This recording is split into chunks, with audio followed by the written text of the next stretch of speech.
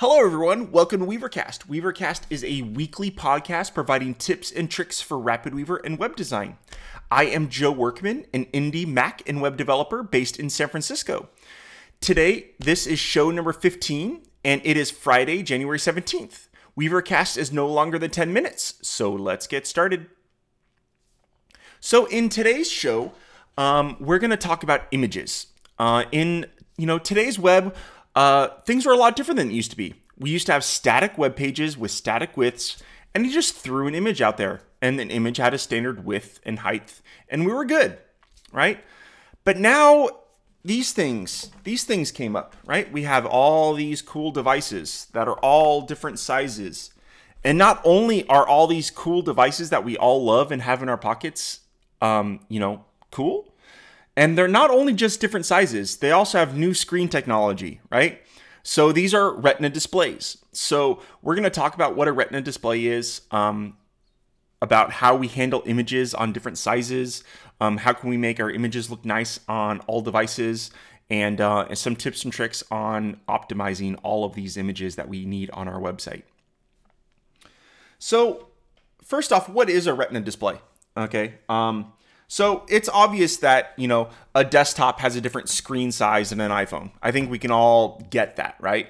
But what is a Retina display? What is a Retina display, and why does that make a difference? Okay.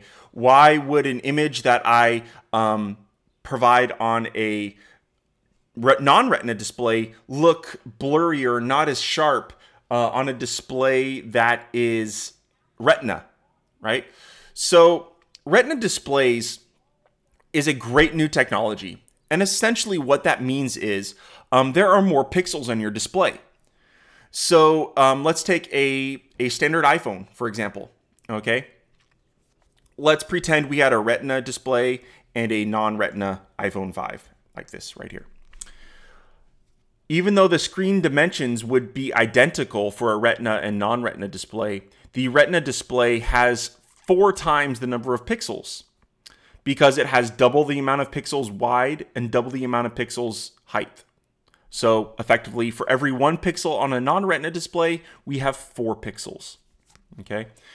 Now, the makers of all these devices have done some great technology that allows basically to display non-Retina images and content on a Retina device. And the way it does that is it upscales everything. So it takes 1 pixel that would have been shown for a non-Retina and displays that over 4 pixels on a Retina device. So what that means is it's basically making the image bigger. Physically, it looks like it's the same size, but since there are more pixels, it's scaling the image up. So what we're going to review today is how to actually overcome that. How can we make our images look sharp on both Retina and non-Retina displays? And then we're going to show you some tricks on how to make images, download faster, so your web pages are snappy and zippy. And finally, we're going to go over, how to make them responsive. So let's dive into it. So the first thing that we're going to show you right now is the simplest thing, which is basically taking an image and scaling it down so that it looks good on both desktop and mobile devices. Now in this instance, I'm using a theme from Elixir Graphics named Ruby. It's a great theme, and it has the built-in feature that it will automatically scale down images for you. Now, this feature is built into many themes, but it is a theme-specific feature. So if you know that you have a responsive theme that actually supports this, let's go ahead and show you how to do that. So this couldn't be easier to do. All I did is added an out-of-the-box image stack to my page and added an image within it. And that's really all you need to do. Preview your site, and you'll notice that you have a beautiful image, and the theme takes care of actually resizing that image for you. Now, a little side note about Stacks images.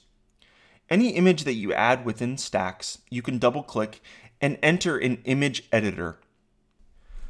Now I want to note that all of these layout settings that you're seeing here will actually modify the image directly. So these max width, max height settings that you see here, that means if you add an image that is larger than 800 pixels by default into Stacks, Stacks will automatically scale that image down to 800 pixels. So if you are adding an image that is larger than 800 pixels by 800 pixels, you're going to want to make sure that you go ahead and uncheck these settings within Stacks. And then below we have borders and shadows. Now again, these are not adding borders and shadows via CSS. If you use these image settings, they will actually add a border to your image, modify the image, and upload the modified image to your site. So what if we were to be able to provide a smaller resolution image that is downloaded on mobile devices, and then the larger image will be used when a user visits from a desktop device? That would really be a great solution. So if a user visits our website via a mobile device, a lower resolution image will be used. And then if that same user goes to a desktop device, the higher resolution image will be used. This is really the best of both worlds because your users are getting a much more responsive experience on their mobile device. They're getting the same image and same quality because the image is being scaled down. They don't need a 1,000 pixel image, right? But the website experience is better for them because a 200 pixel or 300 pixel image is going to download a lot faster on the slower mobile bandwidth. So in my sample project, I've replaced the normal image stack with my fluid image stack. What's really special with this stack is it will auto-generate a thumbnail for you. So if we look at the browser experience, it actually looks exactly like we saw before. We have our large-scaled image on our desktop, and then if we look at the mobile device, we have the same scaled-down image. However, if we look a little bit closer, we'll notice a big difference here. So here I have the Safari Dev Inspector, and right now I have the image highlighted on the mobile browser, and we'll notice that the actual natural size of this image is 500 pixels by 312 pixels. That's a lot smaller than the actual image that I dragged in, which was over 1,000 pixels wide. So here I am looking at the actual published files for this web page, and we'll see that the full image resolution for the image that is displayed on the desktop is 1280 pixels by 800, and the size of the image is 74K. If we look at the thumbnail though, it has been scaled down to 500 pixels by 312 pixels, so it's scaled down proportionally, but the size is only 12K. Now in this particular instance, we've saved 85% bandwidth utilization for one image. Now imagine doing that across all of your images on your web page. Now earlier I talked about how Retina displays take up 4 times the amount of pixels, twice the width and twice the height. So essentially, all we would need to do to make Fluid Image support Retina devices is to add an image into it that is twice the size of the actual size that we'd like the image to be displayed in. And then Fluid Image will dynamically resize that image down to the actual max width that you define within the stack settings. This way, the image will look beautiful on both Retina and non-Retina devices. Now, the next point I'd like to make is actually optimizing images before you even add them into your Rapid Weaver project. A lot of times we'll find an image on the web, or we'll maybe create an image in Photoshop and we'll export it. And really, that image is quite large. So make sure that it's the correct pixel dimensions first. So resize it down. Don't add a 10,000 pixel or 5 megapixel image into your Rapid Weaver project.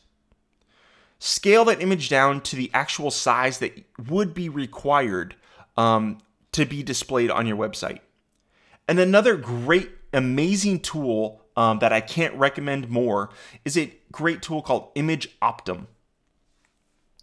And it has amazing image compression algorithms to really take your same exact image and compress it down with zero noticeable difference.